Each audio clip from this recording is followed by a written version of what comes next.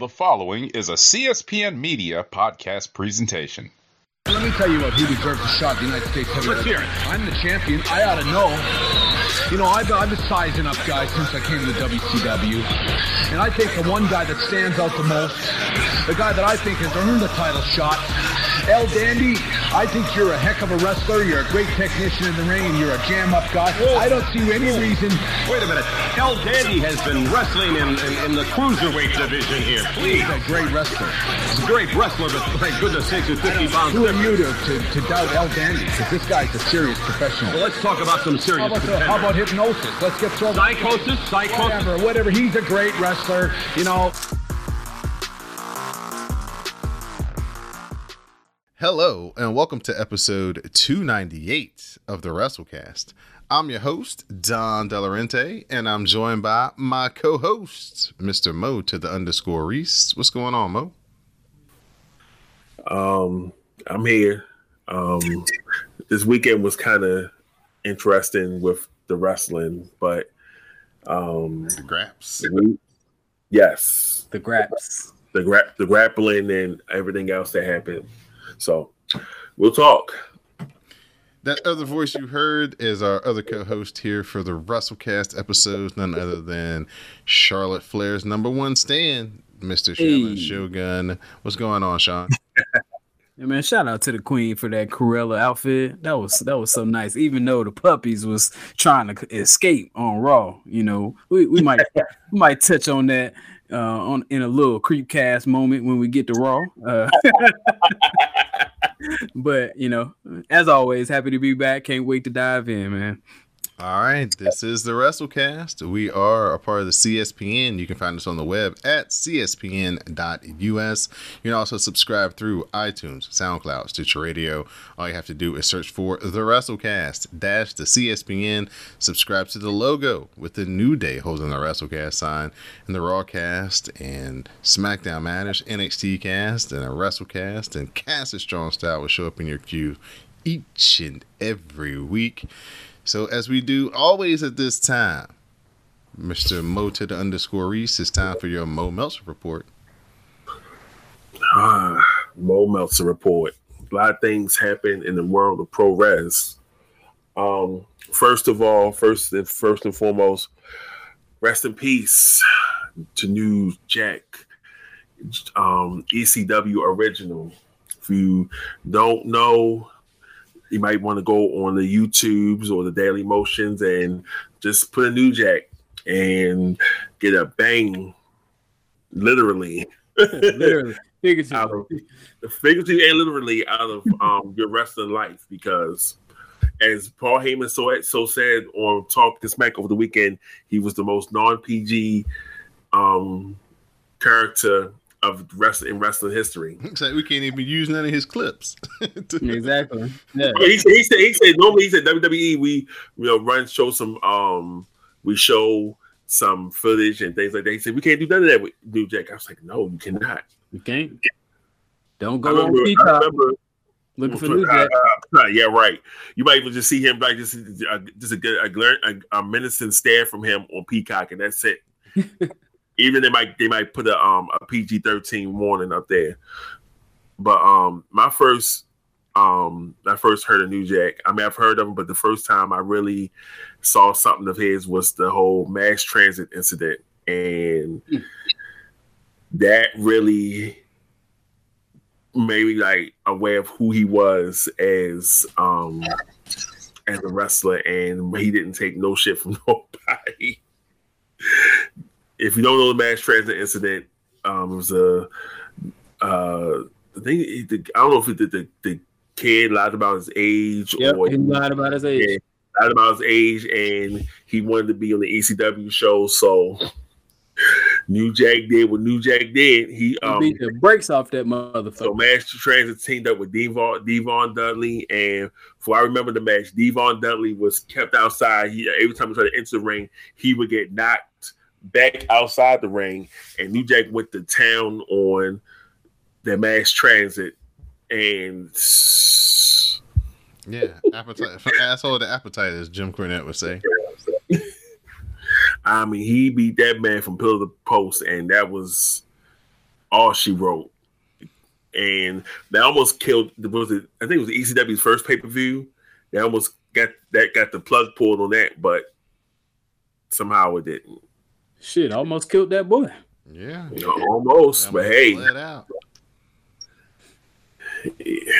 Well, I mean, I think a lot of people got the gist of what New Day was all about when they saw the Dark Side of the Ring episode from last season.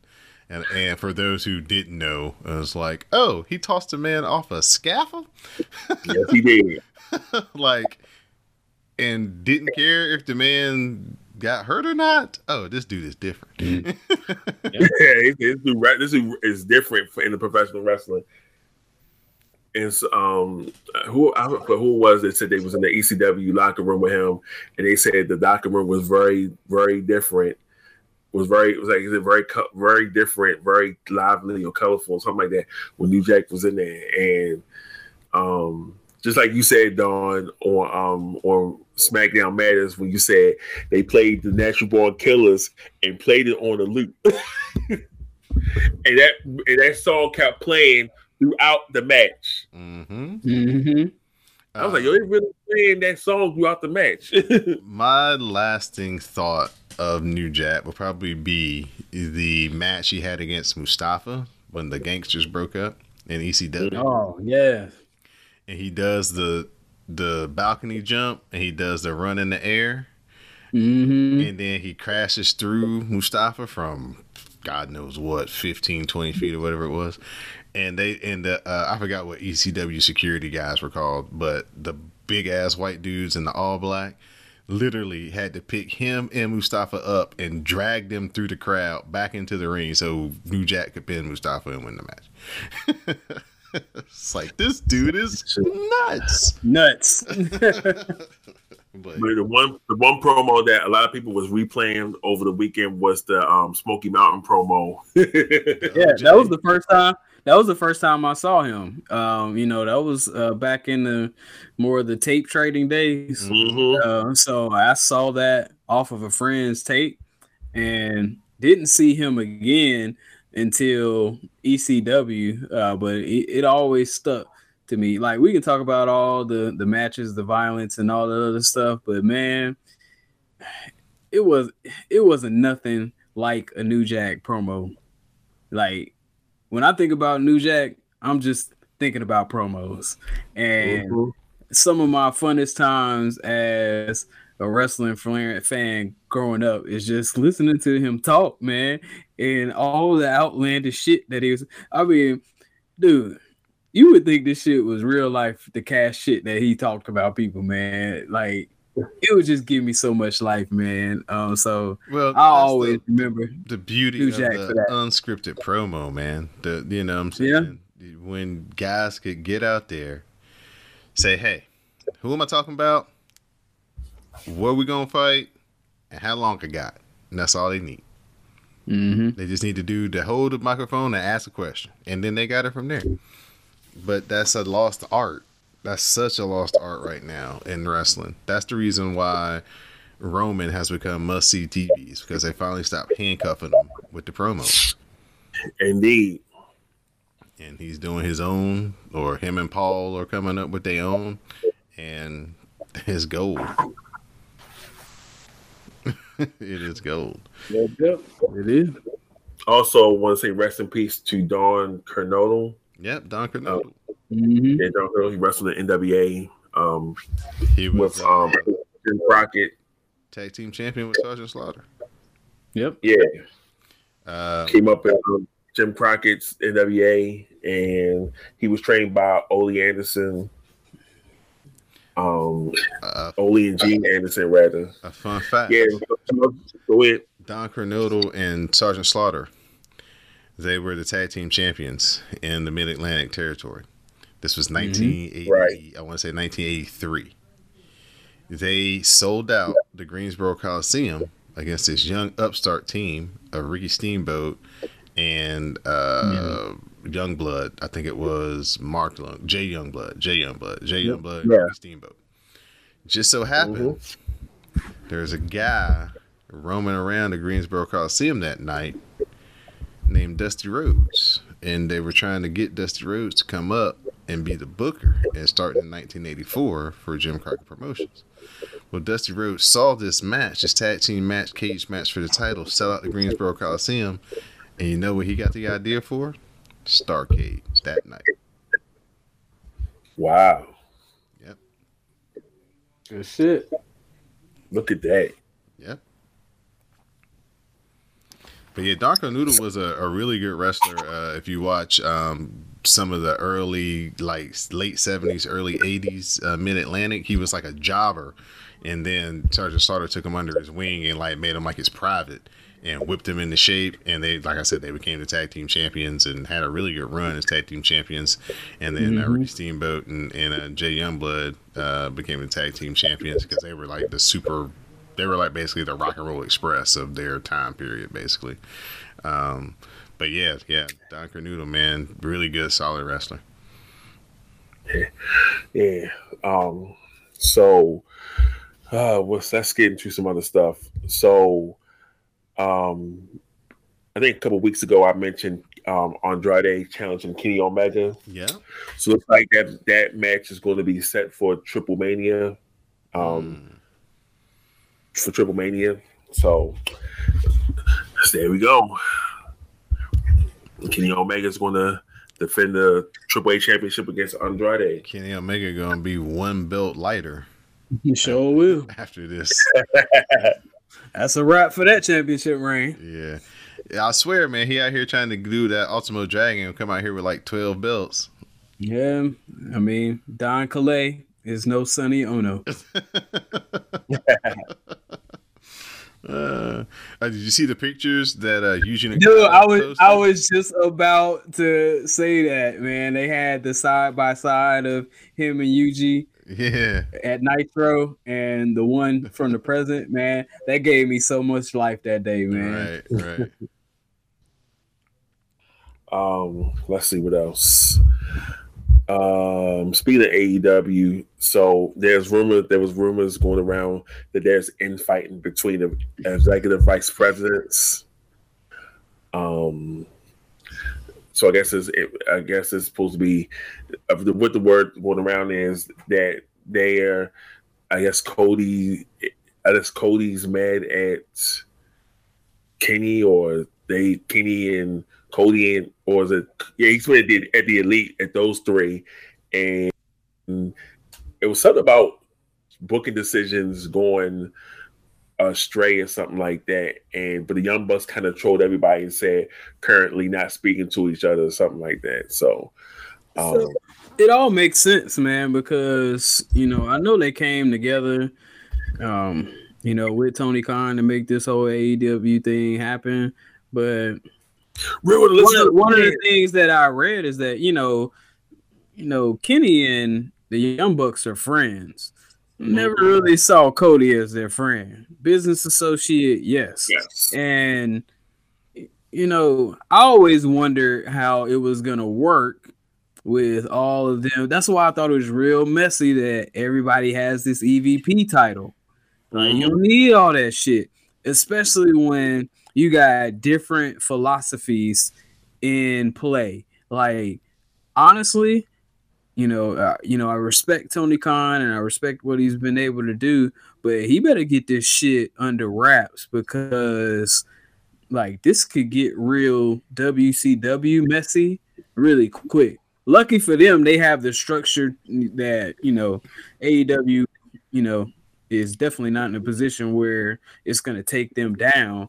But he needs to figure out how to navigate this, because there needs to be a clear direction on all fronts. I didn't necessarily agree when I heard that each EVP had their space.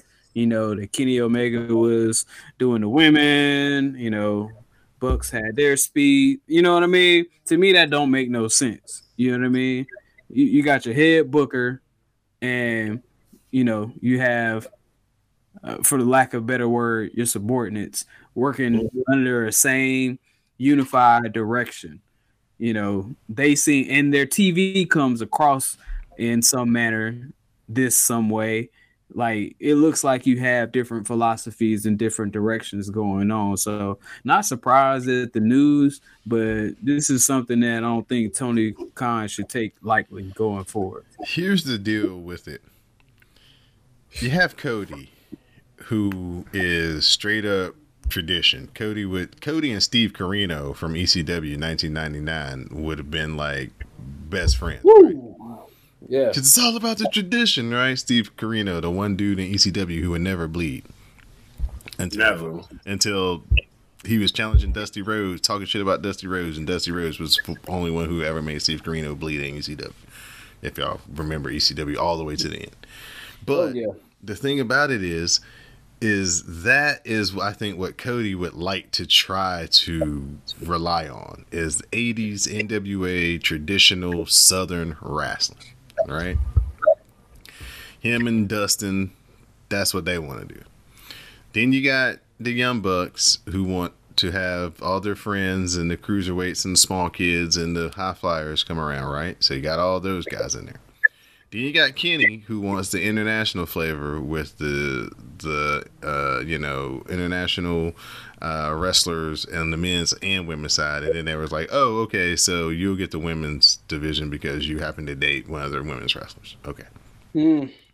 So now, when you've got these three ideals, really four, trying to come together within the three people, of course, you're going to have like all this disjointedness because Cody wants to get his shit in. Young Bucks want their shit to get in. Kenny's got to get his shit in.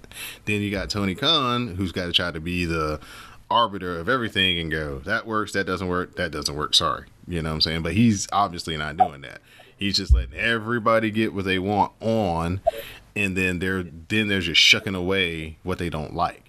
Well, unfortunately, the things that they're shucking away is the thing that will put them over the top, which is their freaking women's division. Yep. They got the women to do it. We talk about it all the time. They have the women to have an awesome women's division. It could be, it is behind NXT because NXT's had like a 7-year head start on how to integrate their women into their shows and make them a focal point each and every week. But AEW has the talent roster to go that route and integrate those women into that show and make them a focal point each and every week. But when you don't have the one person or the two people on the same page, you got 3 or 4 different people trying to all get their shit in. Unfortunately, the women are the ones who get the bad end of it. And that is unfortunate for that company. And they rehash too much. They haven't come up with anything that's except for the stadium stampede. Was that whole last week was WWE moment after WWE moment. Yeah, it wasn't like the whole. It was straight up out of the Attitude Era. Like the week after they did WCW's match. Right. Right. Like, come on, people. We can, like, the biggest mistake. So my biggest turn off last week is that, number one, I hate that they always got something to say about WWE. Like keep that shit off your TV, man. Like, just worry about you. But then you talk shit about WWE, but then you spend damn near a whole episode copying their shit. Right. Like, so which one is it? Make up your mind. I thought you were going to be different. You look the same. That's the reason why I think they should go with what Cody wants to do, which is more traditional Southern wrestling, NWA, because guess what? A lot of people who watch wrestling now have never seen those angles. They've never seen that old NWA stuff. So if you went with some of those old angles, it would be fresh to them. You know what I'm saying? Like, okay, when he hit the dude when Dustin hit the dude in the QT's faction with the wooden chair, right? And he draped it over his head. That's straight Dusty Rhodes and Big Boss Man. Yeah. Like 1987. But if you started watching wrestling in 1997, you've never seen that before. Mm-hmm. You know? So that's the type of thing I think they should try to lean on more, is go farther back to stuff that people aren't watching or haven't seen or have forgotten about, and get your angles from there instead of trying to get stuff straight out of the Attitude Era. And Mo, before you move on, I hope in one of their cuss out sessions that Cody cussed them out, cussed the Bucks, pronouns, pal, for putting that damn deer skin on them fucking tag team belts. I'm sure that did happen. Cause that shit still pisses me off every time I see them belts. Everybody needs a custom belt, man. Everybody wants to have, their own. You can't have your own skull bones count belt. Well, let them wear that shit. I don't want to see private party. You can't have your spinner belt. Y'all know who came up with the smoking skull belt, right? Who even gave Steve Austin the idea? Hawk from the Road Warriors. Oh, wow. I didn't know that. Wow, yeah. I didn't know that. Yep. Yeah. Cool. All right. Next on the docket. Apparently they're going to build new WWE sets. So I guess when the fans come back, they're going to have a brand new setup for the commentator, however that's going to be. So we'll be on the lookout for that bullshit. The new set? I'm glad Mo said that, tag that with bullshit. Because, here's the deal. My reaction when I saw the news that they were going to build new sets for Raw and SmackDown, whoop-de-fucking-do. I bet you will put more time and energy in creating a new set and figuring out new ways to blind us with LED all over the place than fixing your actual on-camera product, which is kind of more important. Look, you can scale 2021 TV down to 1997 Raw set, and the show would still be shit because the creative is shit. So, you can't put a bow on shit. It's still shit. Facts. There's a couple more things. EC3 said that his failed WWE run was because he thinks they probably thought he sucked, but I think he would have had a proper NXT run had they would have just stuck with him a little bit longer. Well, his nemesis went out here and got in trouble. That's what really happened. Him and Velveteen Dream had something going, but then Velveteen Dream went out here and got in trouble. And then he actually had something good with Colin Reeves, but Colin Reeves is he's in MLW now, right? Living his best life. Or no, he was on AEW. Colin Reeves was? Yeah, he was on AEW. Oh, I know he got cut from WWE because he still has Colin Reeves WWE in his Instagram title. So no, he was on AEW. Okay, because they had a little money gimmick. They had the little, I guess, who's richer gimmick when EC3 came back for that brief stint. I remember when he originally had got called up his first WWE run when he was Derek Bateman. Right, exactly. They had a SmackDown show in Baltimore, and this is when Damian Sandow was debuting on the main roster as well too. But Damian Sandow was doing that gimmick of he wasn't going to wrestle for the unwashed masters, and he just walked out and cut the promo and left. And he just standing there just looking like, they was all confused that that was going on. So another person who the WWE just had to get rid of. I'm sorry, wasn't Derek Bateman? Was he the one with the milk? He was the one. Was Derek Bateman, or was that Johnny Curtis? I can't remember. Johnny Curtis, of course, is Fandango, right? But Derek Bateman had an All-American gimmick or something like that. He was. That sounds like milk. Sound just like it. Okay, so Ricochet had tweeted about EO, say he was a better high flyer than she was, and He is. James ripped him for it. And he ended up deleting the tweet. He said people went after him for it. No, they ripped him because next thing you know, I saw the screenshot, and now on Twitter they show you where the tweet has been deleted. So he deleted the tweet. What was the problem with what he said? Oh yeah, he had a Brandy because somebody was. I don't think anybody was mentioning him in the comment. I think he just went out of his way to be like, "Yeah, Io Shirai is great, but she can't. I can do everything that she can, but she can't do any of the things that I can do." He's like, I can do everything she can and maybe a little bit better, but I don't think she can do any of the things that I can do. That's great context. So I was about to defend him until you said that, Don. So if he just jumped into something unwarranted, yeah, you deserve to get flamed. I'm just saying, I want to see if Ricochet can jump off of this top of a set and or top of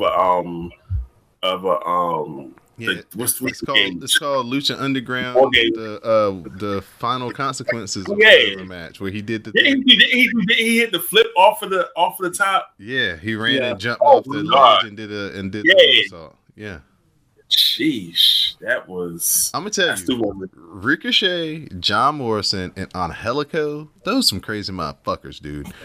Because in Lucha, like the 4 years ago version of them, they weren't scared of shit. They probably, since they've been in WWE and they're making this contracted money, they probably a little bit, more cautious with their bodies now.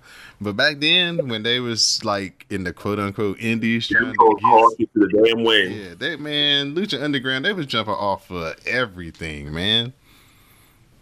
Everything. God, I miss Lucha Underground. Did you watch the MLW yet? Or that's this week where it starts up with the Aztec Underground or whatever? It was a season finale, so I don't know how long it's gonna be. Oh, okay. Oh, they got seasons. Okay. Look at Court Bauer, man. So, he out here trying to do things the smart way. So, if y'all been paying attention to WrestleMania Backlash, the next pay-per-view for WWE will be Hell in a Cell. Yes, Hell in a Cell was just in October of last year. Yes, it's not a full calendar year until that pay-per-view comes back around. So Vince is definitely trying to get eyes back. He's preparing for the fans to be back in the building. So you think they're going to start with the pay-per-view or like only have people? See, I think they should do this. Keep the Thunderdome because it allows you to get your TV off with no, crowd quote unquote hijacking. Your promos are better. More focus is on the people in the rings and less about the crowd and what they're doing. And then just have the people come for your pay-per-view. That's what I would try to do. I would like that, Don. That would be a great way to ease back into this. But Vince McMahon going full out. Like what I heard, I don't know what you heard, Mo, but what I read is they're trying to come back for a SmackDown, and then Money in the Bank being that first big event. So SmackDown will get a crowd first, but Money in the Bank will be the first pay-per-view event in front of a crowd. Got you. Yeah, right. Well, they got the WrestleMania. The show with all the stars on it deserves the crowd, so I understand that thinking. And of course, you definitely want to have Money in the Bank in front of the audience because Money in the Bank and the WWE built offices out. You wasn't feeling a man getting thrown off, talking about somebody gonna get thrown off a building. I laughed. It was funny because of how it all played out. How it all played out, but I'm just saying, Money in the Bank is best in front of the crowd and everything. And Vince sitting in Vince's office, and Vince was looking at them like, "You gonna put my shit back?"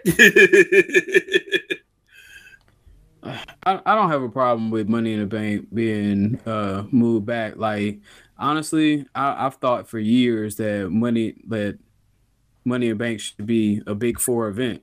Like It should be. Survivor Series is old, outdated. Like it's pointless at this point. Like they could replace. If they get back to the spirit of what it's supposed to be, then it could be something. Yeah. But this whole brand versus brand shit, and that's so tired. The forced matches. Like if we get back to like you said, Don, then I would say Survivor Series have value. But regardless of it replacing it or staying where it needs to be, it's just like, damn, man, I just saw like 4 or 5 Hell in a Cell matches, man. Do I need to see 6 more? Like, just like Jim Ross said, like you're just hoeing the Hell in a Cell match. You're hoeing the gimmick. Literally just keep on throwing it. Like more is not better. Well, because the first one, you have to base this on like everything, right? The first one is always a need for it, right? There was a need for the Hell in a Cell between Shawn Michaels in '97. Right? Yeah. There was a need for it, right? There was a need for the War Games match in the NWA, right? Because the Horsemen and everything, right? But see, now once you start getting into where you turn it into a pay-per-view and you start having 3 and 4 and 5 of these matches in a year, then it kind of waters down the quote-unquote need for it. And that's the issue that they're running into.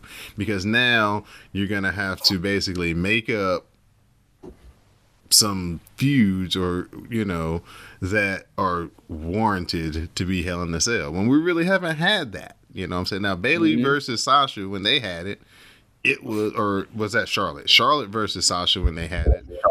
That was warranted. It was like, okay, you know what I'm saying? They've had all these different matches, disqualifications, and they've fought all over the buildings and all that stuff. And they can't get a clear-cut winner. So let's put them in the Hell in a Cell where, theoretically, the cell will keep them inside and we can get a winner.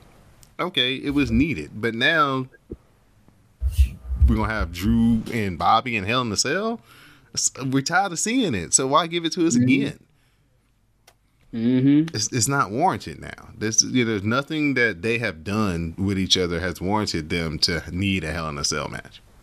But you know what? Like, the reason why I don't mind NXT having War Games the same month each year, because I feel like there's enough long-term storytelling in NXT that they will get you to that point. Right. But see, they start setting up War Games 2 months before it's time, though. 2-3 months before it's time. But now, we're just, I think we're rehashing this Seth Rollins Cesaro thing so we can have an excuse to put them in a Hell in a Cell. Like, and it's just too many of them. It's like, 1997, Shawn Michaels versus Undertaker. One Hell in a Cell match was okay. King of the Ring, Undertaker, Mankind. One match that night was okay. It's like, I remember one year, a couple years ago, we had like 5 different fucking matches in a Hell in a Cell, man. You had 2 solo matches. Had a tag team down match in Hell in a Cell. Hold on.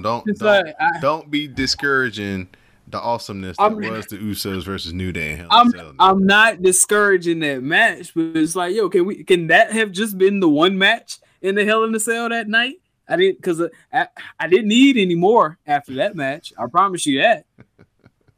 Because what happens? What happens if you stick 2 people in a Hell in a Cell and either it bombs or it's great?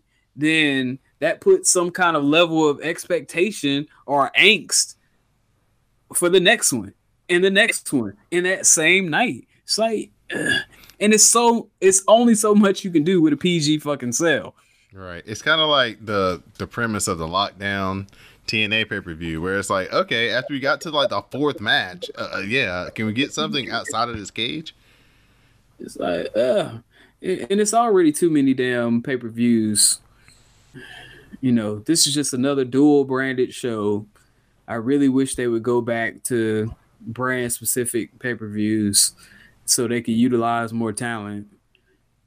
But yeah, man, I'm just not looking forward to Hell in a Cell. It's like, yeah. So 2 things. First, going back to Conor Reeves, he's still in NXT. Still in NXT? He has a torn labrum. Oh, too bad for him. And second, y'all sitting here rambling about Hell in a Cell, and in my mind, I'm thinking, why is they talk about Elimination Chamber? I'm thinking about Pod. I need to lay off the Rock's tequila. You two weeks in a row? Yes. We're finna get another epic show ending reign again. No, I don't think so. I might chill with that one, but I was just thinking. I'm thinking like y'all talk Hell in a Cell. I'm like, wait a minute. I'm thinking Elimination Chamber, and I'm just like, my mind's all over the place. So, all right, don't fall asleep. Oh no, I'm good. All the other stuff I want to talk about, we can save for the pay-per-view. All right. So this weekend we did have WrestleMania Backlash. Thank you to everybody who used the hashtag Backlash Matters to share their commentary with color with us in the live tweet. Definitely a lot of fun as always. And also in the Twitter spaces, I heard there was a Twitter space. I couldn't join it, but if y'all do see Mo to the _ restart a Twitter space, go ahead and join it. I heard there was a lot of fun being had over there. Keep it cordial, keep it civil, and watch what you say, because Twitter is recording and listening. So don't go around threatening people. I mean, hey, Sean got in there, so I don't know how you didn't get in there. I don't know, man. This is something with my Twitter or my phone or something. I might have to uninstall Twitter and reinstall it and then re-sign back in to my shit to see if it'll pick it up that way, because I check it like every other day to see if I can start a space. No, I can't. I look for the Twitter updates on my phone, update my Twitter, see if I can start a space. No, I can't. I can't join a space. I got nothing. Well, they never give us the kickoff show matches anymore before we start the night. So we just kind of tune in and see what happens. Well, Sheamus comes out to issue the open challenge because as a United States champion, that's kind of like what you have to do these days. So Humberto Carrillo, he took care of him. Humberto, unfortunately, he's not injured, but he hurt himself on the last open challenge. So he wasn't a threat. Mr. Main Event himself, though, Ricochet, answers the call. Springboard clothesline into the standing shooting star press into the lion salt gives Ricochet a 2 count. Sheamus knees the heck out of him, but Ricochet hits a backstabber into the springboard 450. The 630 misses. Sheamus hits Ricochet with another knee, and he pins Ricochet. And that was your kickoff match. So Ricochet out here done ditched the tights and the shorts for some jeans. Trying to, I guess, get a harder image, rougher image. But yeah, he took the L here on the kickoff show. But hey, at least he's not on Main Event. Yep, he made it. Made it to the show. He made it back to the show, but we'll see. After the match, Sheamus puts on his hat and coat, but Ricochet steals both of them, and then he does an attempt at the James Brown slide. Somebody call his mama. Next thing you know, Vince somebody call my mama. They gonna have him wearing red shoes, red shoes, and he'll be dancing around the ring. You listen here, fat boy. Hey, I know this is kind of skipping ahead, but shout out to Ricochet for that Ernest the Cat. Right. Shout out on Raw. I'll pop for that because I did too. I goes hard for Ernest the Cat Miller. That's my favorite Ernest the Cat. Hey, listen here, fat boy in the front row. Asuka versus Charlotte versus Rhea Ripley for the Raw Women's title kicks off WrestleMania Backlash proper.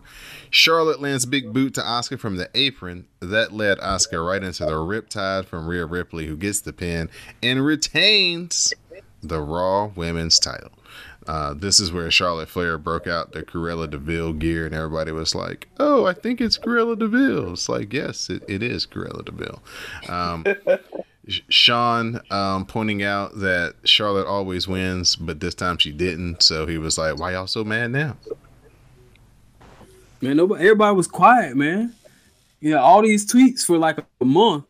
Charlotte gonna win. Ain't no way she lose. But then when she lost, it's like, damn, crickets. It's like, come on, man. Ain't nobody gonna take this L. Charlotte took the L. Y'all can take the L too. I took the L because I damn sure thought Charlotte was gonna win. I picked her for who you got. Miss J to the max did too. Damn it.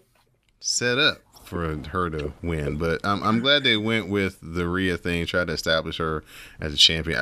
They're trying to just get back to that WrestleMania match again, 1-on-1, and that actually might be a Hell in a Cell. I can see that. Charlotte. Miz isn't scared of Damian Priest, he says, but he doesn't know why this is a lumberjack match. Not to worry though, John Morrison is ready to take care of the lumberjacks and make Priest fall into his thirst trap. Miz is like, I don't think you know what thirst trap means. Oh man. Those kids. We look at Bobby Roode and Dolph Ziggler attacking Dominic Mysterio on the kickoff show. Of course, Dominic is in the trainer's room. He can't go, so Rey Mysterio says he'll do this himself. So Roode and Ziggler versus Rey Mysterio SmackDown Tag Team title match. Of course, Dom makes his way out of off the training table and into the match. Rey hits a 619 to Bobby Roode and takes out Ziggler with the Sunset Bomb onto the barricade. Dom hits the frog splash on the Bobby Roode for the pin, and we have new SmackDown Tag Team Champions, Rey and Dominic Mysterio, the first ever father-son duo to hold the honor. Shout out to the Guerrero Mysterio family for this wonderful accomplishment. And I will enjoy the time that they keep these belts warm, because the Usos are gonna get them eventually. So that was the rumor I was alluding to coming. That's like it might be coming true, but I think another wrestler, one of my wrestling sources said that the Usos aren't in the conversation for the titles, but you know how they kind of try to throw people off and everything. But we'll see. There's always like there's a truth nugget of information, and then there's a mistruth nugget of information that usually comes out right behind it. You just have to decipher which one is which. John Morrison goes to the Lumberjacks conveniently labeled dressing room and finds a bunch of zombies. Fucking zombies. All the zombies coming out, and we like, what the hell is this? I was confused. I was like, the boogeyman. Batista's on the thing talking about, I can't make it, but a couple of my friends are going to be there instead. Yeah. Basically, was the Army of the Dead was the title sponsor for the pay-per-view. Dave Batista gave us the monologue for the Cole intro, and so the Vince McMahon was like, throw us another such and such, and we'll put your zombies on the show too. And they was like, for real? Okay. Like, ha, get those NXT guys over there not doing shit and put them in some zombie makeup. Put them around the ring. I like zombies. Oh, look good. Exactly. I'm sure Vince was like thinking, we have NXT talent. Just put them in the match. Yeah, you know what? Bray Wyatt's taking a break, so he put his smoke around the damn ring. Yeah, make it look good. Jimmy Uso. Wait. Before we go there, let's just a couple things. Miz, Miz always talked about how he played it safe when it came to his wrestling, this, that, and the other. He has a torn ACL, and he will be out from 7 to 9 months. When he tear an ACL? Sunday? Yes, I believe either when I think either Damian Priest came off the top rope in one part of the match, but he tore his ACL and Miz is out. Well, Hence why he wasn't on Raw and why John Morrison was like, saying he don't whatever know, you are. Yeah, he don't know how long it's gonna take for him to recover. Yes. Oh well, thanks. Well, good luck in recovery to the Miz. I'm sure having Maurice as your wife will make things a little bit easier to. A whole lot better. You shouldn't complain about nothing. Well, I don't know if he went through with it, but they was someone he needed a vasectomy on the season finale of Miz and Mrs. Well, I mean that just means that he can pull the goalie and not have no worries. I mean, was he really pulling the goalie? Not here lately. He was pulling the goalie, lately but it's been an empty net because he hurt them two babies quick. Yeah, he did.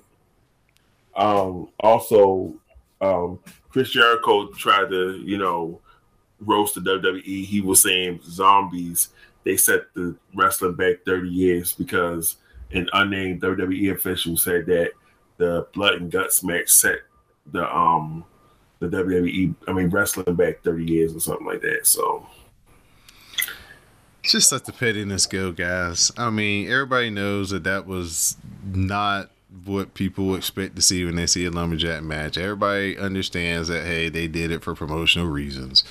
Okay, we've definitely passed the threshold of, this shit is 100% serious 100% of the time. So, you just kind of take these things and just roll with the punch.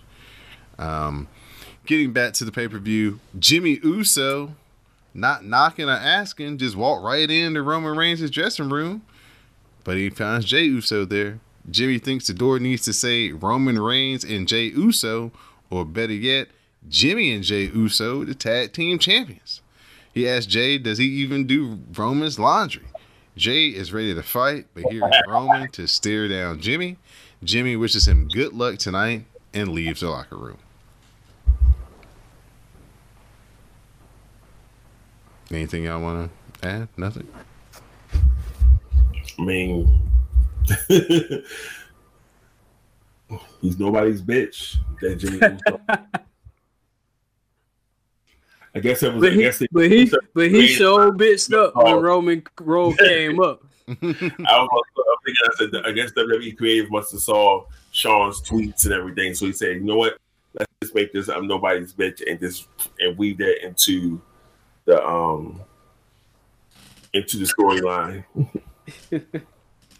That nobody's bitch shirt goes hard though. I need that. It does. I need that. It does.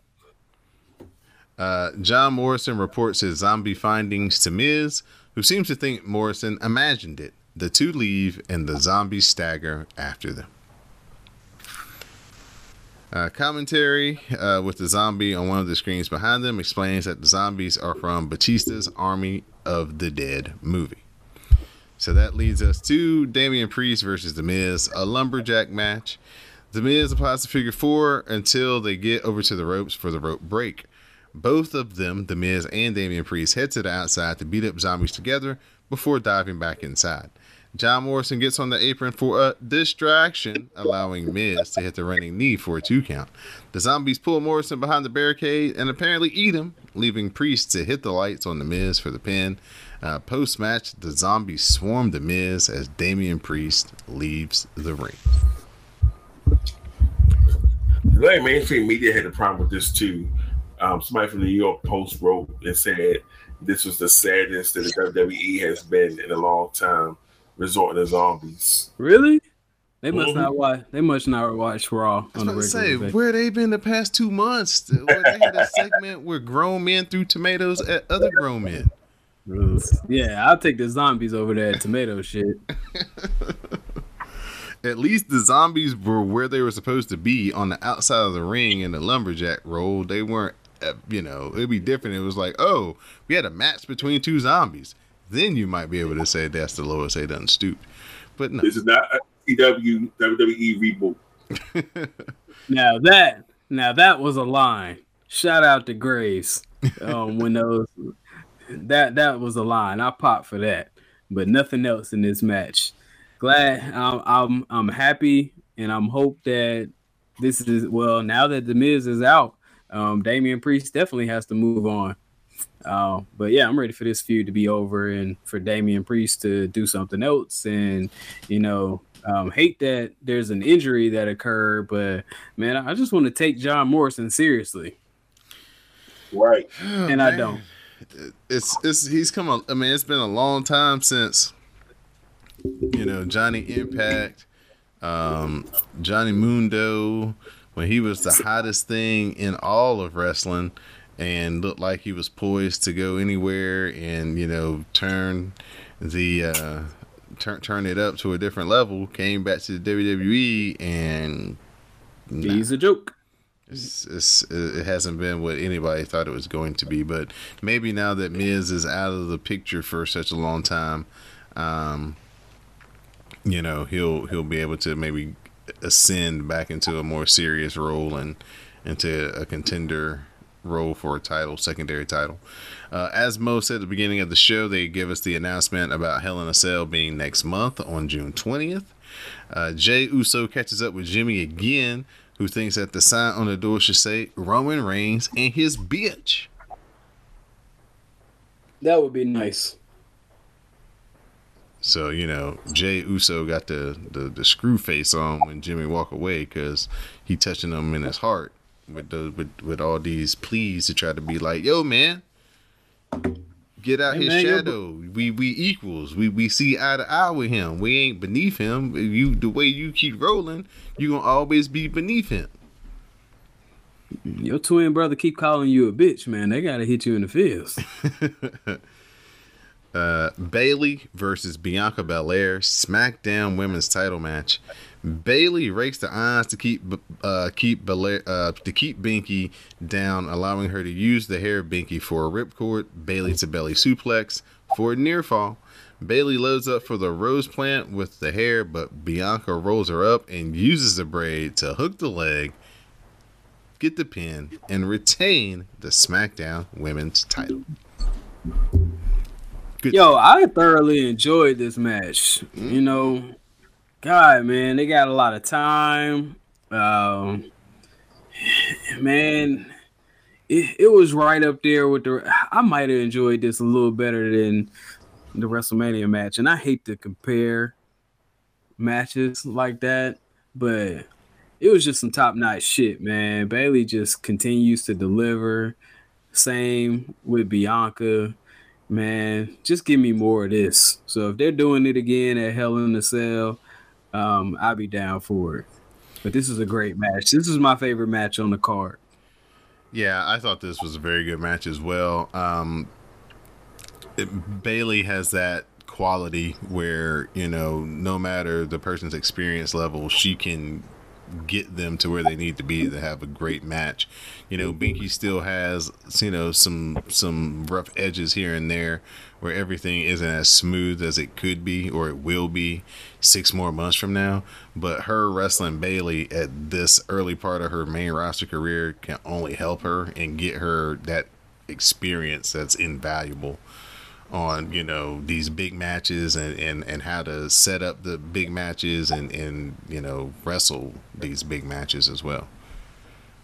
'Cause everybody ain't built for the limelight, man. Right. MVP suggests that Braun Strowman isn't smart enough to accept the business offer he was given, and tonight he's going to lose as a result. So that brings us to the triple threat: Drew McIntyre, Bobby Lashley, and Braun Strowman for the Raw. Well, not the Raw. I won't call it the Raw title. For the WWE title, excuse me. Strowman backdrops Drew to the floor and tries the Strowman Express, but McIntyre belly-to-belly suplexes him. The Claymore is countered into a powerbomb through the announcer's table. Back in, the running power slam is countered with McIntyre hitting the Claymore.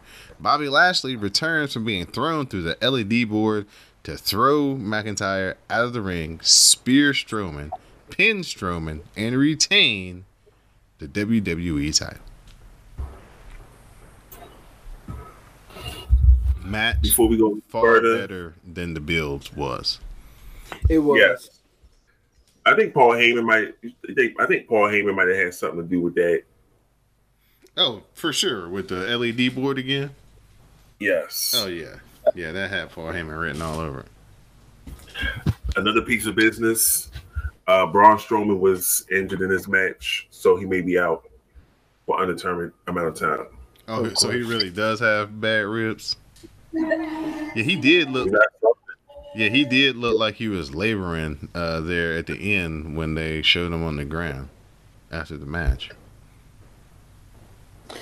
You know, I like the fact that, you know, Bobby escaped with the title, you know, snuck back in there, became like the 10th wrestler in WWE that uses the spear to win a match.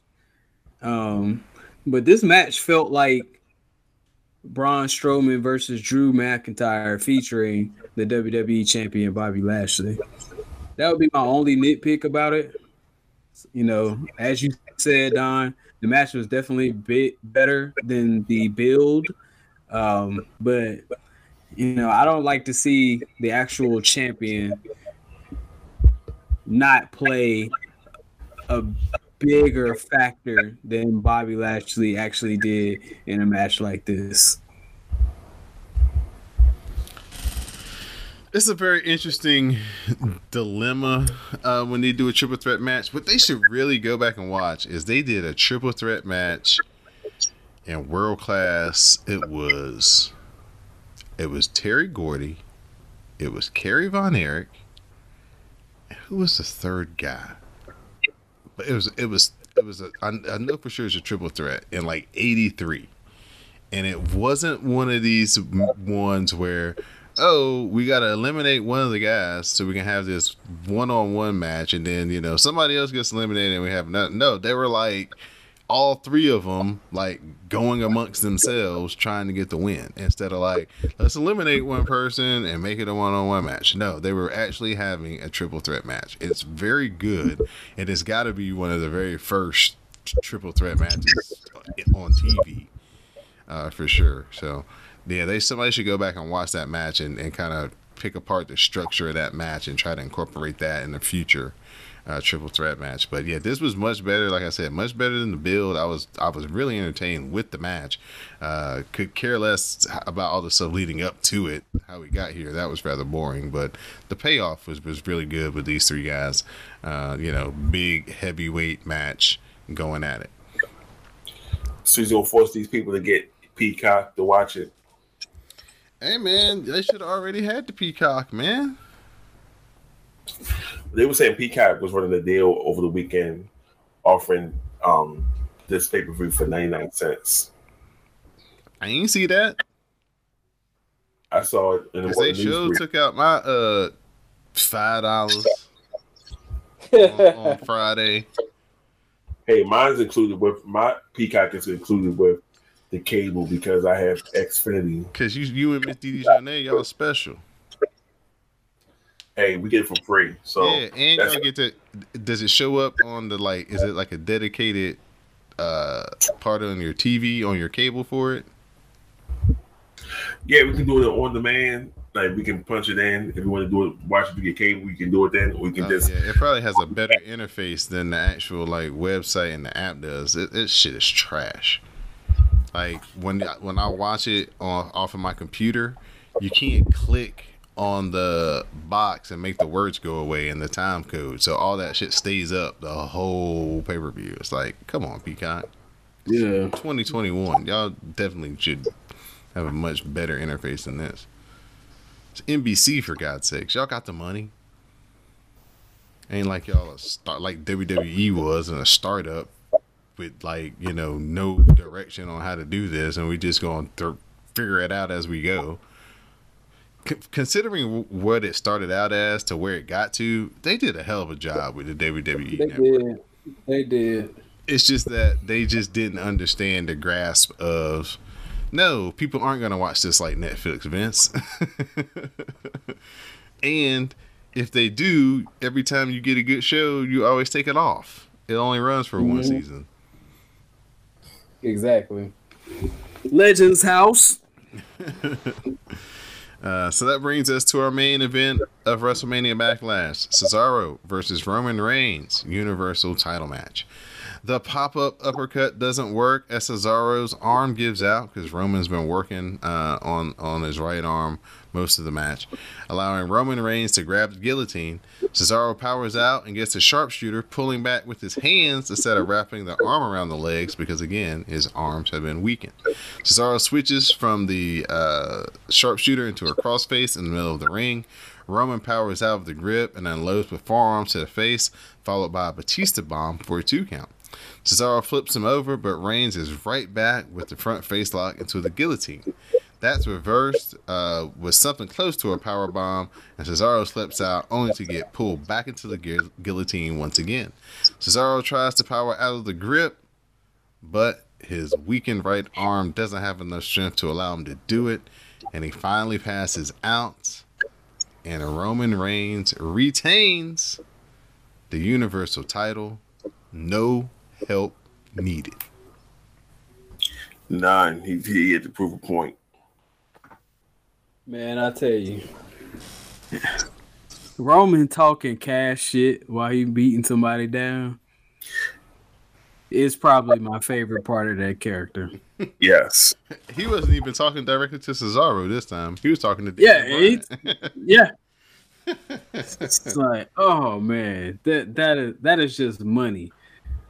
You know, go ahead and do your monologue for Hollywood so you can leave WWE in about 2-3 years. Because he putting on the show, man. And I appreciate it. But appreciate this match overall, man. Solid match, man. I actually agree with the ending. I'm glad there wasn't any shenanigans. Of course, I don't think anybody really believed Cesaro was gonna win. But he put up a hell.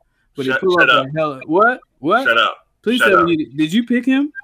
Shut up. Did you pick him? Everybody has one decision they regret in life. Oh my God, Mo!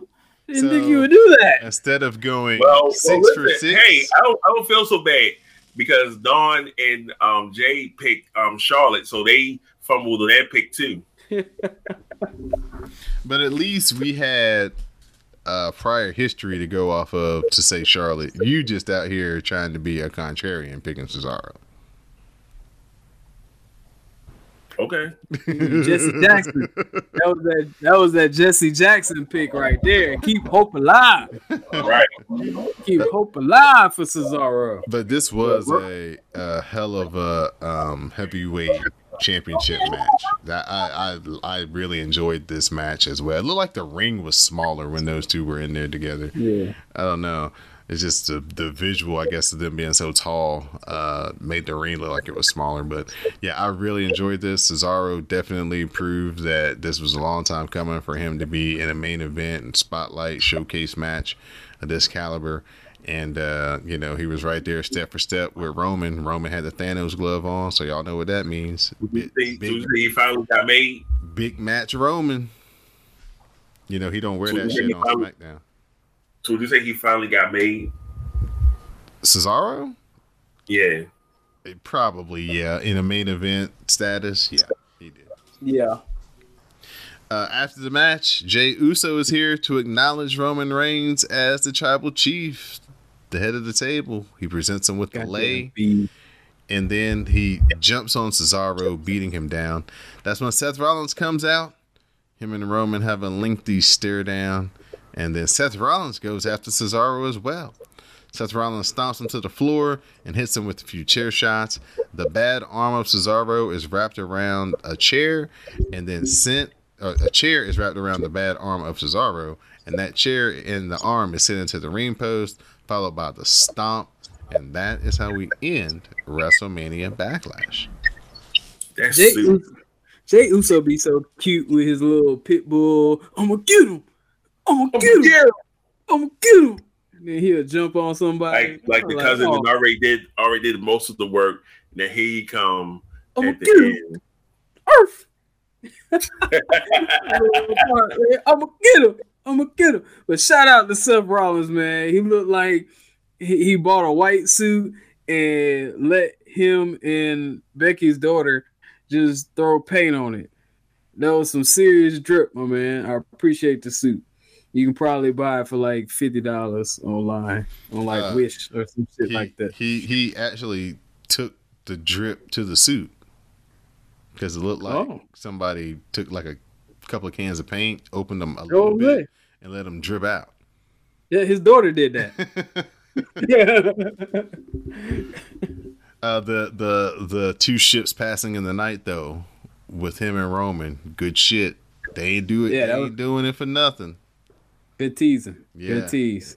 See, Bruce and Paul, I know you don't think a lot about Bruce in a lot of regards when it comes to his booking. But if you can keep Vince away from Bruce, you can get this stuff. That's the point right there. If you can separate Bruce from Vince, then I have faith. Yes. Him and Paul Heyman, they working magic over there on SmackDown. Just every week. This is the WrassleCast. You can find us on the web at cspn.us. You can also find us on iTunes, SoundCloud, Stitcher Radio, all the usual suspects. So now it's time for us to run through Monday Night Raw. A group of women, a gaggle, a harem, as some would say, escort Bobby Lashley into the arena where MVP handles the introduction. After a look back at last night's triple threat match, MVP talks about Braun Strowman having broken ribs and Drew McIntyre not being able to get out of the bed. On top of that, Lashley did all of that with a bad hand. Lashley has insisted on working tonight, so the open challenge is on. Drew McIntyre says he accepts, but MVP says McIntyre cut him off. The challenge was to anyone other than Drew McIntyre and Braun Strowman. So McIntyre knocks Lashley to the floor where MVP has to hold him back. These niggas can't hold me back. These niggas can't hold me back. I'm just glad it was 9 minutes long. Yes. It wasn't your usual 18 to 20 minute promo.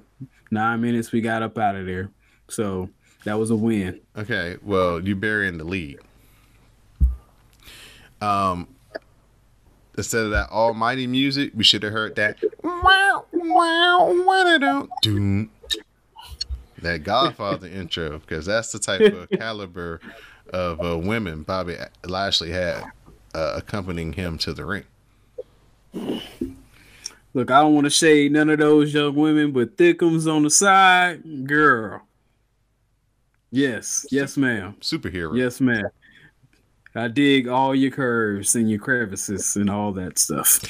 Who said crevices? There was two, but yes, there was one that was a little bit more than the other.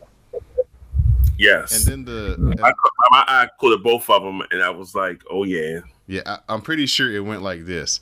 MVP was responsible for the three women of the Latin-looking descent, and Bobby Lashley was responsible for the two sisters. I believe that. I'm pretty sure that's the way the breakdown went when the scouting took place at whatever Tampa establishment these lovely ladies came from. Still no word on who they were, where they came from, where they work. Nope. Okay. We might have to maybe reach out to MVP personally through the Twitter account and be like, "Hey, bro. Hey, where you found? Where you get them hoes?"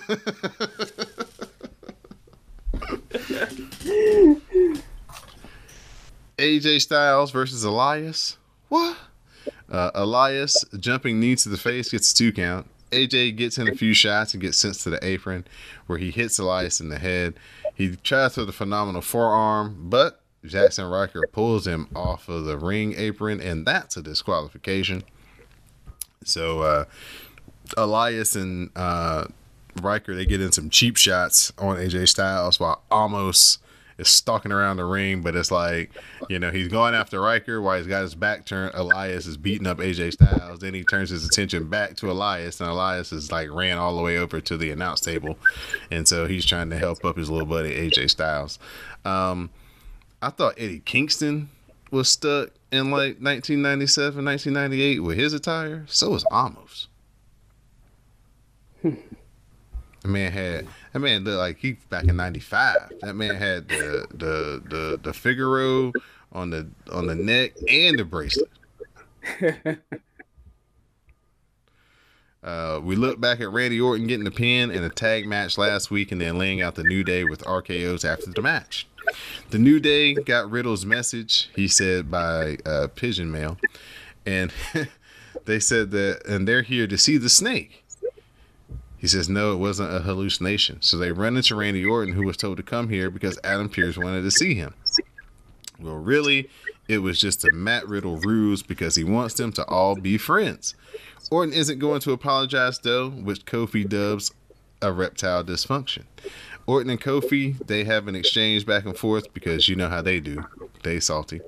So Kofi is like, hey, bro, you got all this vigor and venom, but let's go have a match. So Orton is like, you're on. Riddle tries to calm Orton down, but Orton does his shh to him, and Riddle zips it up and throws away the key. Yep. Kofi and Randy Orton is basically like a on-site deal, with Xavier Woods being the like Don King hype man in the middle. Huh, Randall? Huh, Randall? You gonna wrestle him or what, Randall? You gonna do it? It's time for Alexa's Playground. It's now a talk show. The guests are the new women's tag team champions, Tamina and Natalya. Tamina and Natalya talking about how special it was to win the titles.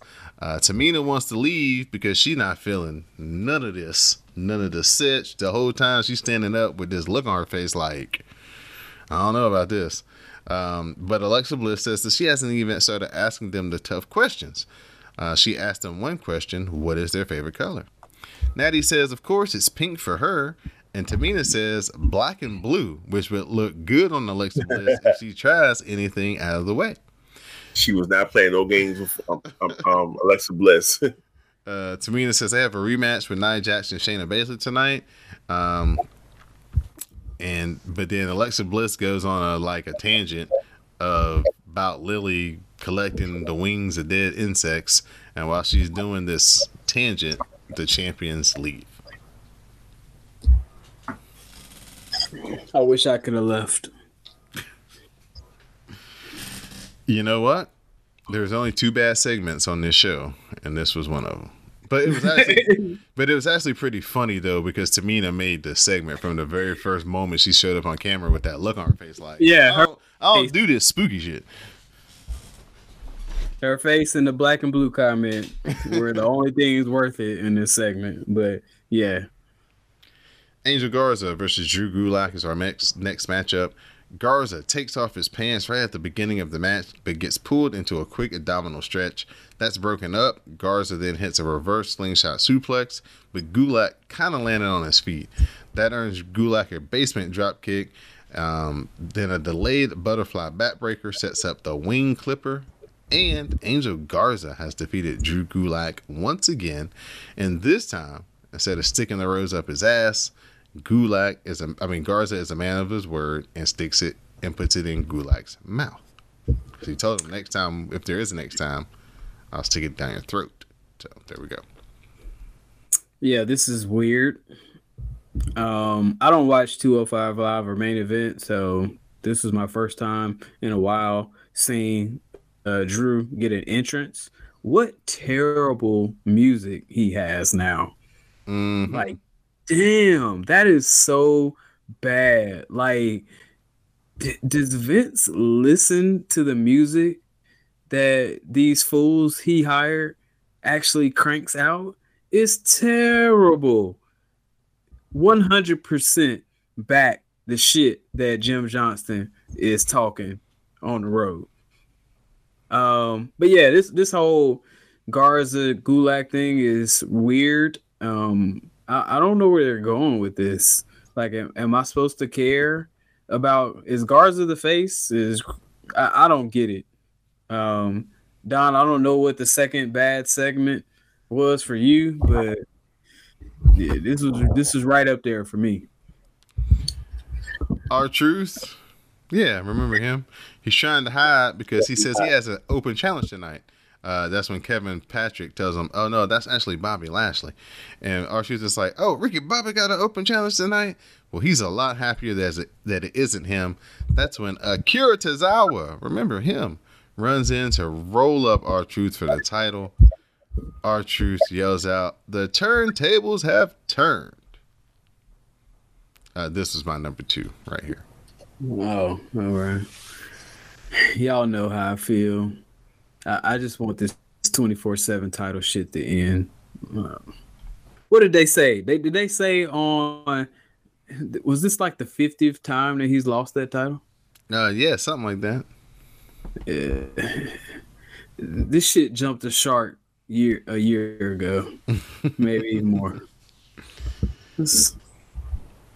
Eva Marie. Yes, that Eva Marie. She's doing a photo shoot. She says she is a supermodel who wants to be a super role model, and the evolution is coming. She is woman here, her Raw. I mean, at least she still look good. She looked damn good, but you know the heat that these segments generate is what I'm looking for. Look, when they get her back in front of a crowd, that chick might get Vicky Guerrero go away heat. So I'm still interested to see what they're actually going to do with her. Like, please don't put her in the ring. But yeah, she's going to get some heat off this. So I'm interested. I'll give it a chance. But hey, baby girl, you still look good. Kofi Kingston versus Randy Orton. Kingston hit the middle of the ropes, Vader bomb for a 2 count. Orton fights back with some choking on the ropes, and we get the chin lock from Randy Orton. Kofi fights up with the chop, but walks into a power slam to put him down again. Woods is right there with the trombone solo to distract Randy Orton, though, and Kofi grabs the roll up for the pin. So Kofi Kingston has defeated Randy Orton. Yay! After with the match, the roll up of death, the stare down is on with Riddle shoving Woods down. There it is. ready for that to blow. This was strong, even though it was kind of short. Short, yeah. It's still a strong match. Fun. They you know, when they have a special type of chemistry with each other, born off a dislike. So do you low key just wish Randy would call him stupid every time they interact? No, I don't, because that was one of the most cringeworthy moments ever. And then they tried to rehash it in 2019. Yeah, that rehashing was kind of bad. Point taken. And Kofi just casually brings it up. Let's bring it back. Let's bring it back 2009, bring it back 2019. Mm-hmm. I'm gonna bring up the more confrontations. There was a whole lot of fun in this camera shot because it was Naomi, Lana, Daddy DeVille, Mandy Rose, Dana Brooke, and Adam Pearce too. They're all vying for the title shot because, okay, we got new champions and we need new opportunities and new opponents. But Nia Jax and Shayna are getting that automatic rematch, and they got issues with that. So they're trying to take those issues up with Sonya Deville and Adam Pearce in the back. That's where we get this little segment. Charlotte comes in and says that she needs to talk to Sonya Deville alone, so everyone else leaves. She says she wants her title match, but she is told that she has to beat Asuka tonight. So Rhea Ripley comes in to say that she would love some new competition, and her and Charlotte have a stare down. Sonya Deville didn't necessarily tell her no. She just made her go through one more step than she normally would have if she just would have said yes. But yes, I still contend that these authority figures just grant everybody their wish. Yep. Women's tag team title match: Tamina and Natalya defending against Shayna Baszler and Nia Jax. Nia Jax runs Natty over to start the match, and Shayna begins to work on the arm. The hot tag brings in Tamina to clean house. Shayna Baszler grabs the Karafuda clutch, but here are Alexa Bliss and Lily for the evil laugh. Then fire shoots out of one of the ring posts. Reggie was about 3 feet away, so I guess the concussion blast is what threw him back. The distraction sets up the heart attack from Tamina and Natty to finish off Shayna Baszler and retain the women's tag team titles. A little quicker than I thought it would be, because they didn't get a lot of time. It's all about that fire and Lily and Alexa Bliss on Shayna. Yeah, so I figured it was all about the angle more than the match. Right. So definitely interested to see where they're gonna go with this Alexa thing, integrating her into storylines with other women. Yeah, they're kind of hamstrung right now with Bray taking this break for his, mental well-being and his mental health. Where I'm pretty sure they had a whole different direction planned, but at WrestleMania they had to go a different way. So I guess they're just kind of doing the best that they can, piecing together something for her that they probably weren't ready to do yet. You know what I'm saying? Mm-hmm. So that brings us to Sheamus versus Ricochet rematch from the kickoff show of WrestleMania Backlash. Springboard 450 gives Ricochet a 2 count, but Sheamus needs him out of the air for his own 2 count. A few seconds later, the road kick finishes off Ricochet. They might have flubbed that because the knee looked really good for it only to be a 2 count. But after the match, Sheamus says his other shoulder feels empty, so he might be coming for Bobby Lashley's title tonight, and he'll be the one to answer the open challenge. Surprisingly physical match between Ricochet and Sheamus. I enjoyed it. Dude, if you in the ring with Sheamus, it's gonna be physical. I don't. Yeah, but I just can't remember the last time I saw. I mean, I guess I could say I just wasn't expecting that from a Ricochet match. But Mr. Main Event, Ricochet back on the main program. I'm for it. If the jeans and the sweatshirt gets him this spot, I'm for it. Mo to the _Reese. The greatest feud to ever take place on the history of Main Event only got one of their guys on Raw. So how do you feel about this new reincarnation of Ricochet with the jeans and a little harder edge? Because you've been touting this damn rivalry on Main Event for the last month.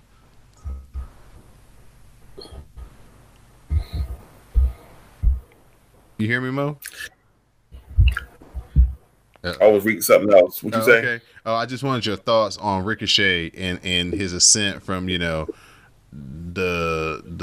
main event, the best guy on Main Event in that feud, which surprisingly they didn't bring the whole thing over back to Monday Night Raw. They just brought one of the guys. So your thoughts on just that whole thing? So Ricochet and Ali, they want people to start watching Main Event more. So that's that.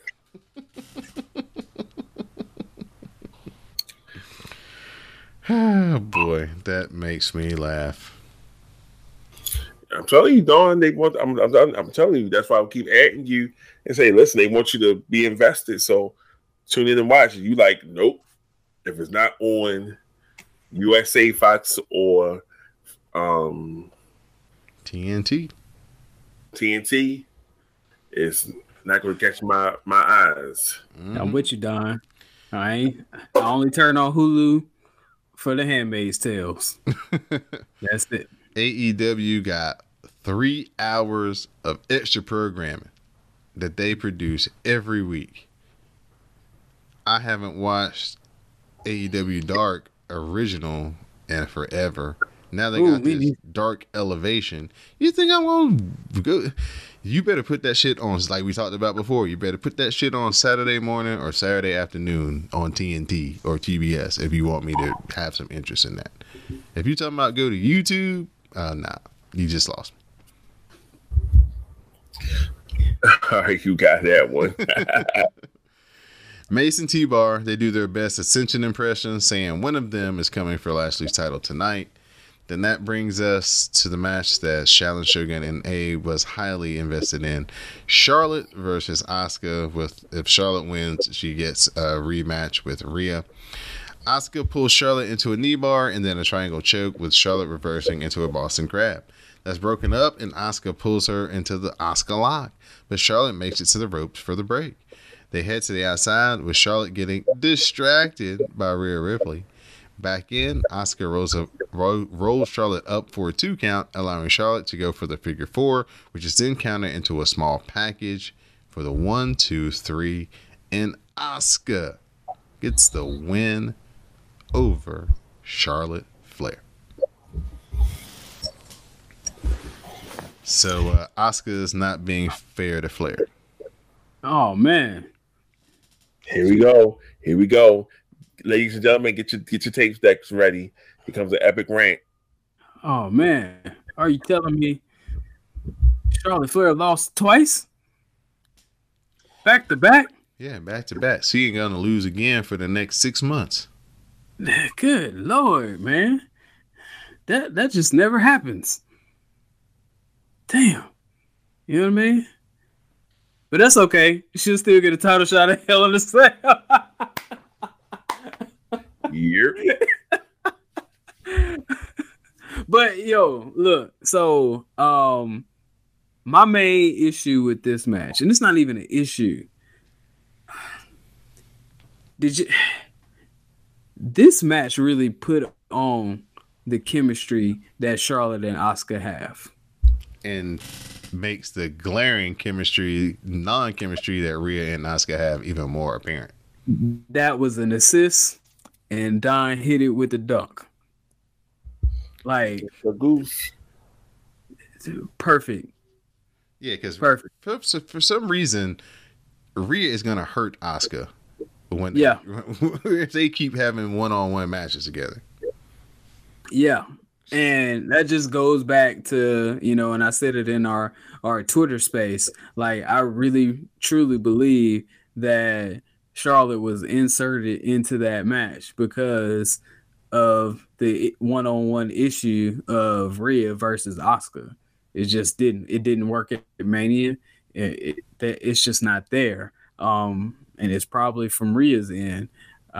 So this is just a great match, man. And I'm glad they got some time. We'll see where the story goes from here because, if Charlotte was going to get a title shot by winning this match, this kind of puts Asuka back in the picture, doesn't it? So, are they putting out another triple threat? Will there be another Asuka Charlotte match 1-on-1 to see who actually gets the title shot? So it's a lot of questions that coming out of this match, and we'll see where they go next Monday. No more triple threats. Can we lay off of that for?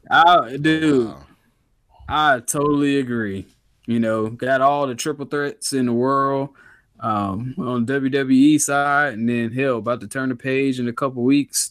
And watch AEW for them to have some triple threats. So yeah, I'm triple threaded out as well. It's to me, it's just laziness. It's like, or like you said, you come down and you see that, oh my gosh, these two people don't have chemistry. We need to maybe insert a third in there to even things out and make the match go well. You know what I'm saying? I can get with that more than I can just, we got these 3 people and we don't know what to do with them, so let's just put them in the match together and call it a triple threat. Mm-hmm.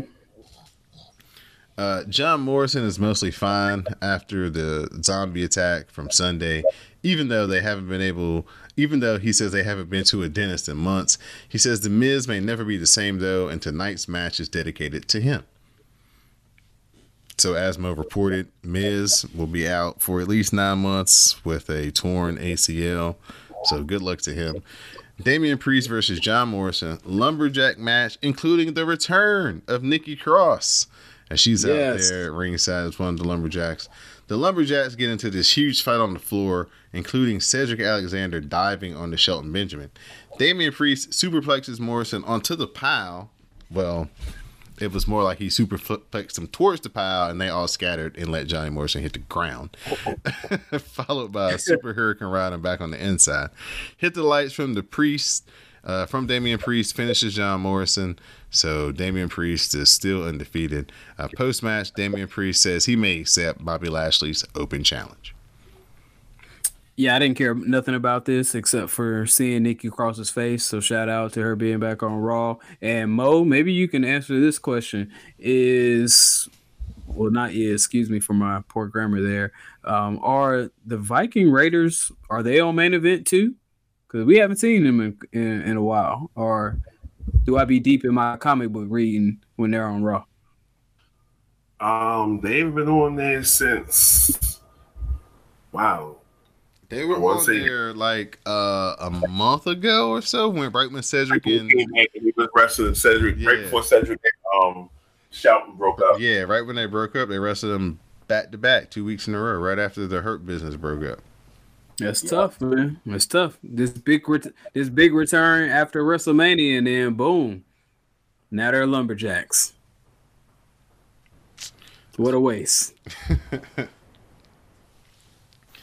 That's the price you pay when you go to the E to collect that short enough money, man. Is that you may get there, and you may only have a 3 or 4 month shelf life, and the next thing you know, creative has nothing for you, or you know, the man on main event.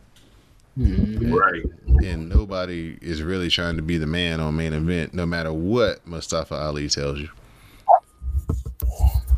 Eva Marie, another vignette. She says she wants to be a hero people can look up to. Shelton Benjamin doesn't want to talk about Cedric Alexander. So here's Cedric Alexander. Cedric talks about how Shelton is worthless. And before he can say too much more, Shelton drops Cedric with the right hand. Can't be from Charlotte, North Carolina, getting bitched like that on national TV. Oh. Cedric got to step his game up. So it's time for the main event, the open challenge. Bobby Lashley is defending his title against Kofi Kingston. That's when MVP gets on the mic and goes, he never said this was going to be a title match, so this is a non-title open challenge. So Kofi hits a DDT for 2, setting up for the boom drop. Lashley pops back up for a downward spiral, but Woods then starts to play his trombone. That's enough of a distraction for Kofi to hit a top rope DDT, sending Lashley headfirst into the apron. Back in, the SOS is countered into the spinning Dominator. Lashley takes him to the outside and then runs Kofi into the ring post. Woods yells a lot, earning himself an ejection. The distraction, though, lets MVP load up the cane. McIntyre shows up to take the cane away from MVP.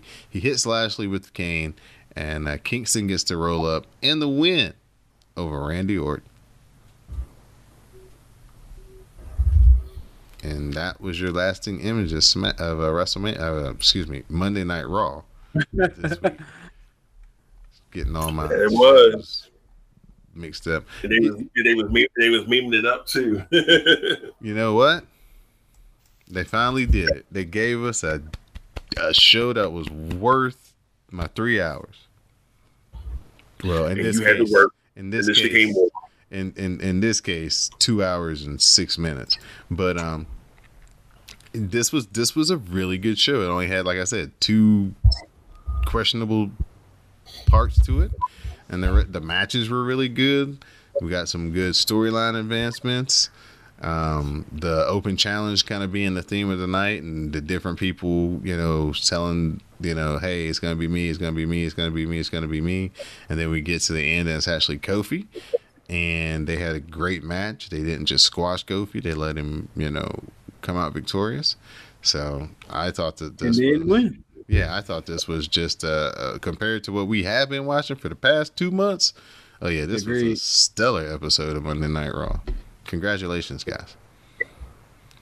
Mo to the underscore, get your final thoughts on Raw. Shout out to Dawn, for another week. Shout out to Sean for joining us. As always, it's great to hear his opinions, and we get these jokes off all the time. Shout out to everyone. Simi, Sean once again, Khaled Wren, Queen Malmendy, Jupiter Julep, Miss V. I think the Jabba podcast stopped in for a little bit. Then and there was some other kid named Dennis, who was a college kid who was a wrestling fan. He popped in as well too. But shout out to all of you all who was in the spaces with us on Sunday.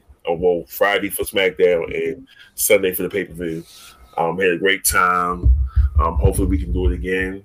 And we can talk wrestling and get these jokes off while we're watching WWE products. One day Don will be able to join us, and he'll be able to the greatness that is Twitter Spaces. But that's neither here nor there. Shout out to everybody else from the hashtag with us: Cammy D, and Nisi, Roll Up Sunny, Word, aka Jerome, Dwayne, Benny.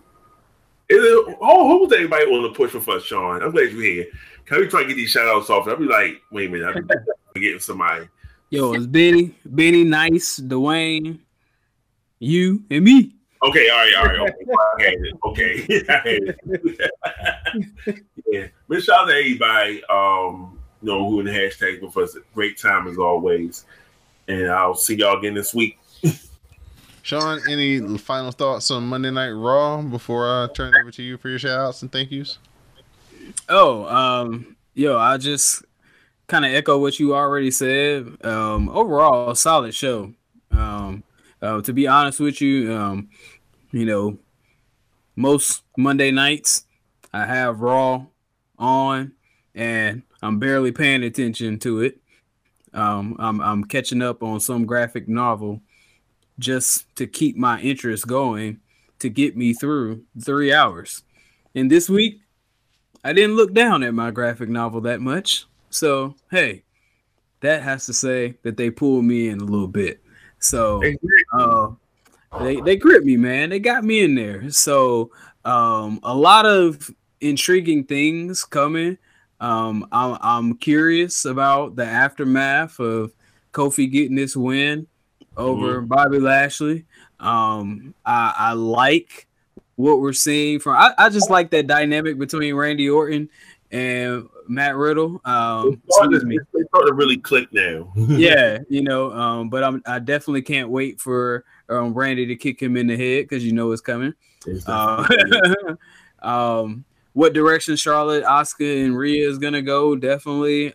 Just a lot of good spots coming out of Raw. So, and that's typically I can only say that about SmackDown and NXT. So it's good to say that about Monday nights for a chain. As far as go ahead. Go ahead. I'll wait. No, go ahead. I was about to shout out. I'll wait. Okay. I was just about to give my shout outs. Shout out to Don. Shout out to Mo. Always good to come back, chop it up with the folks. And last shout out, I really enjoyed the Twitter space on Sunday, excuse me.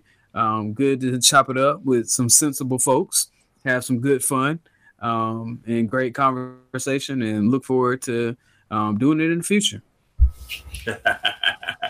There you go. Jump back in there with what you wanted to say. Oh no, I was saying one thing that really caught my eye was how Elias dominated the match against AJ Styles. I mean, yeah, we knew he wasn't gonna get that pin, but he really dominated that match. And I was like, dude, I thought that was really interesting. That's because they got AJ and Amos playing the baby faces. Yeah. So the baby face has to shine the heel. Yeah, but I thought, I'm thinking, if you have two heels going against each other, then it kind of cancels each other out. But I did see the whole kind of baby face kind of antics there. Because, I mean, I don't care at what level of notoriety or fame or recognition they get. Elias and Jackson Riker will never be baby faces. Oh, hell no.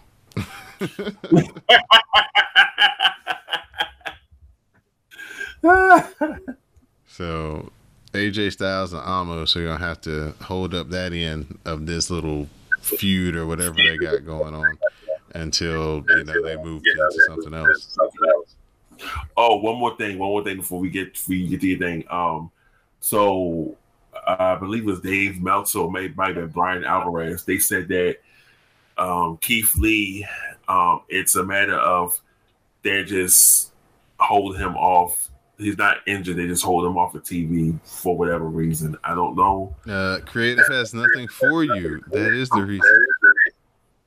I still don't get that. With that, creative doesn't have nothing for you. I mean, I understand that was an old CM Punk video series from years ago, but I still get that whole they say creative doesn't have nothing for you. Well, creative should have something for everybody. It should, but it doesn't. That's the reason why you got people that are catering all-stars. You know what? Leave Ricochet alone. Hey man, it took MVP to get Cedric Alexander from out of the catering business, so So are you saying that he needs to soak up that game? Oh yeah, always. You can never have enough game, especially if you got somebody like MVP out there. MVP bringing you win a championship. You defend the title against two other guys on a pay-per-view, and MVP comes out with 5 of the finest ladies that can be found in Tampa. One woman is very thick, and that's for 2 C's. And you sitting here like, bruh. Yeah, MVP has parlayed this Royal Rumble producer role into so much more than they probably imagined, and he's done a yeoman's job of being the most consistent thing on Monday Night Raw as far as consistently good. MVP has been killing it, so big shout out to him. Big shout out to Mo to the _Reese. Big shout out to Sean for joining me here on WrassleCast episode 298, almost at 300. Almost at 300. Yeah, man, we're rolling right along. Shout out. I was creative coming for that. Say what now? I was creative coming for that. I haven't looked ahead that far. I'll probably, when we get to 299, I'll probably start looking at it a little bit closer. The creative that I've got working for this week is Ladies Night SmackDown Matters is coming this weekend. So that's Ladies Night. Yeah, it's my favorite show that I do on this whole network because I don't really have to do anything except for just hit record and hit stop when it's over. But the ladies shall be taking over the SmackDown Matters episode this weekend, so be tuning into that. The landlord is locked and loaded, so Miss Didi Jonay will be in the building on this recording. I think she's just coming to make sure we ain't punch no holes in the walls, and that the you gotta do inspections. Yeah, and that the pictures are and the pictures aren't hung up, in the wrong places and stuff. So also make sure that the ladies are acknowledging Roman as their head of the table, the tribal chief. Yes. So her, Miss J to the max, and Cammy D is the third. So the ladies will be. We get the Cammy D appearance. Yeah, the ladies. I want to see how y'all finesse that. It's called DM, sir.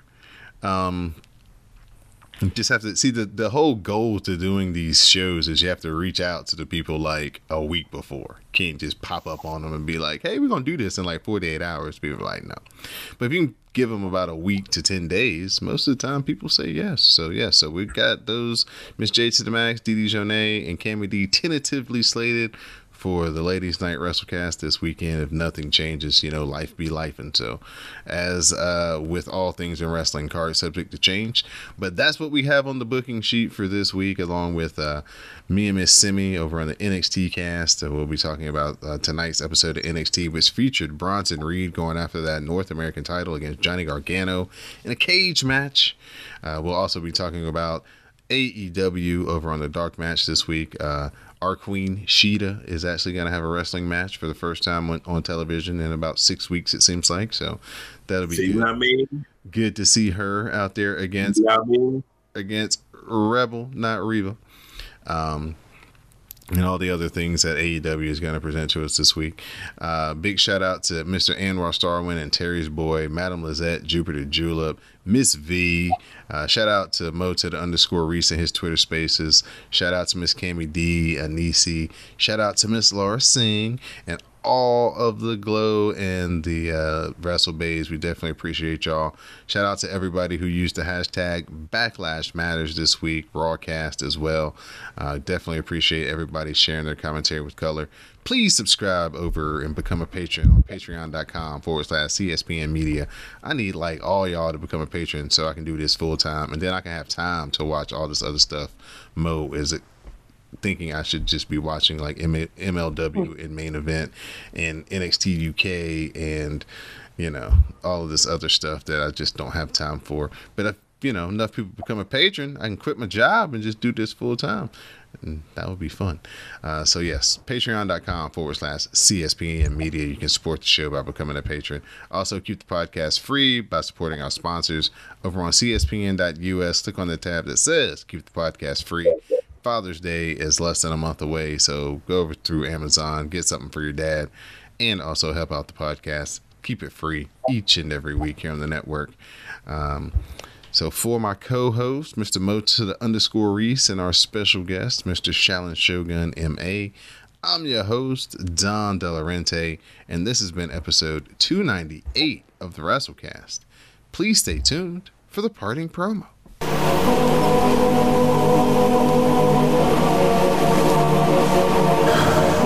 Show up and win. Show up and win. That's what I did. It's because of moments like right now. Already putting in the work.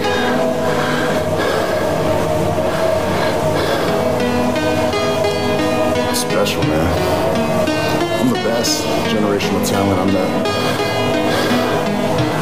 that transcendent landmark where the old school meets the new school. You know what I'm saying? There ain't nobody like me in the whole world, in all of entertainment, sports entertainment, professional. Ain't nobody like me. And I told you, like the majority of my opponents, I respected that man. Cesaro, I respect that man. I said he's one of the greatest wrestlers and ring wrestlers in the whole world. So what I do, I beat him at his own game. And we live in a world of negativity, of haters. They ain't ever bothered me. They're never a problem for me, but they are a problem for my opponents. Cesaro might have had a chance last night if my own blood wasn't hating on me, wasn't doubting me. It's all motivation to me, and you get it all the time. And it motivates you to do the work. But when it's within your bloodline, within your family, it hits way harder. And I had to go out there and I had to show them. So Jim, don't text me, don't call me, don't FaceTime me, don't tell your brother to text me, don't hit me up on the group chat. We're gonna have to talk about this one, but we're gonna do it on my show, Friday night, my SmackDown. see you in a few.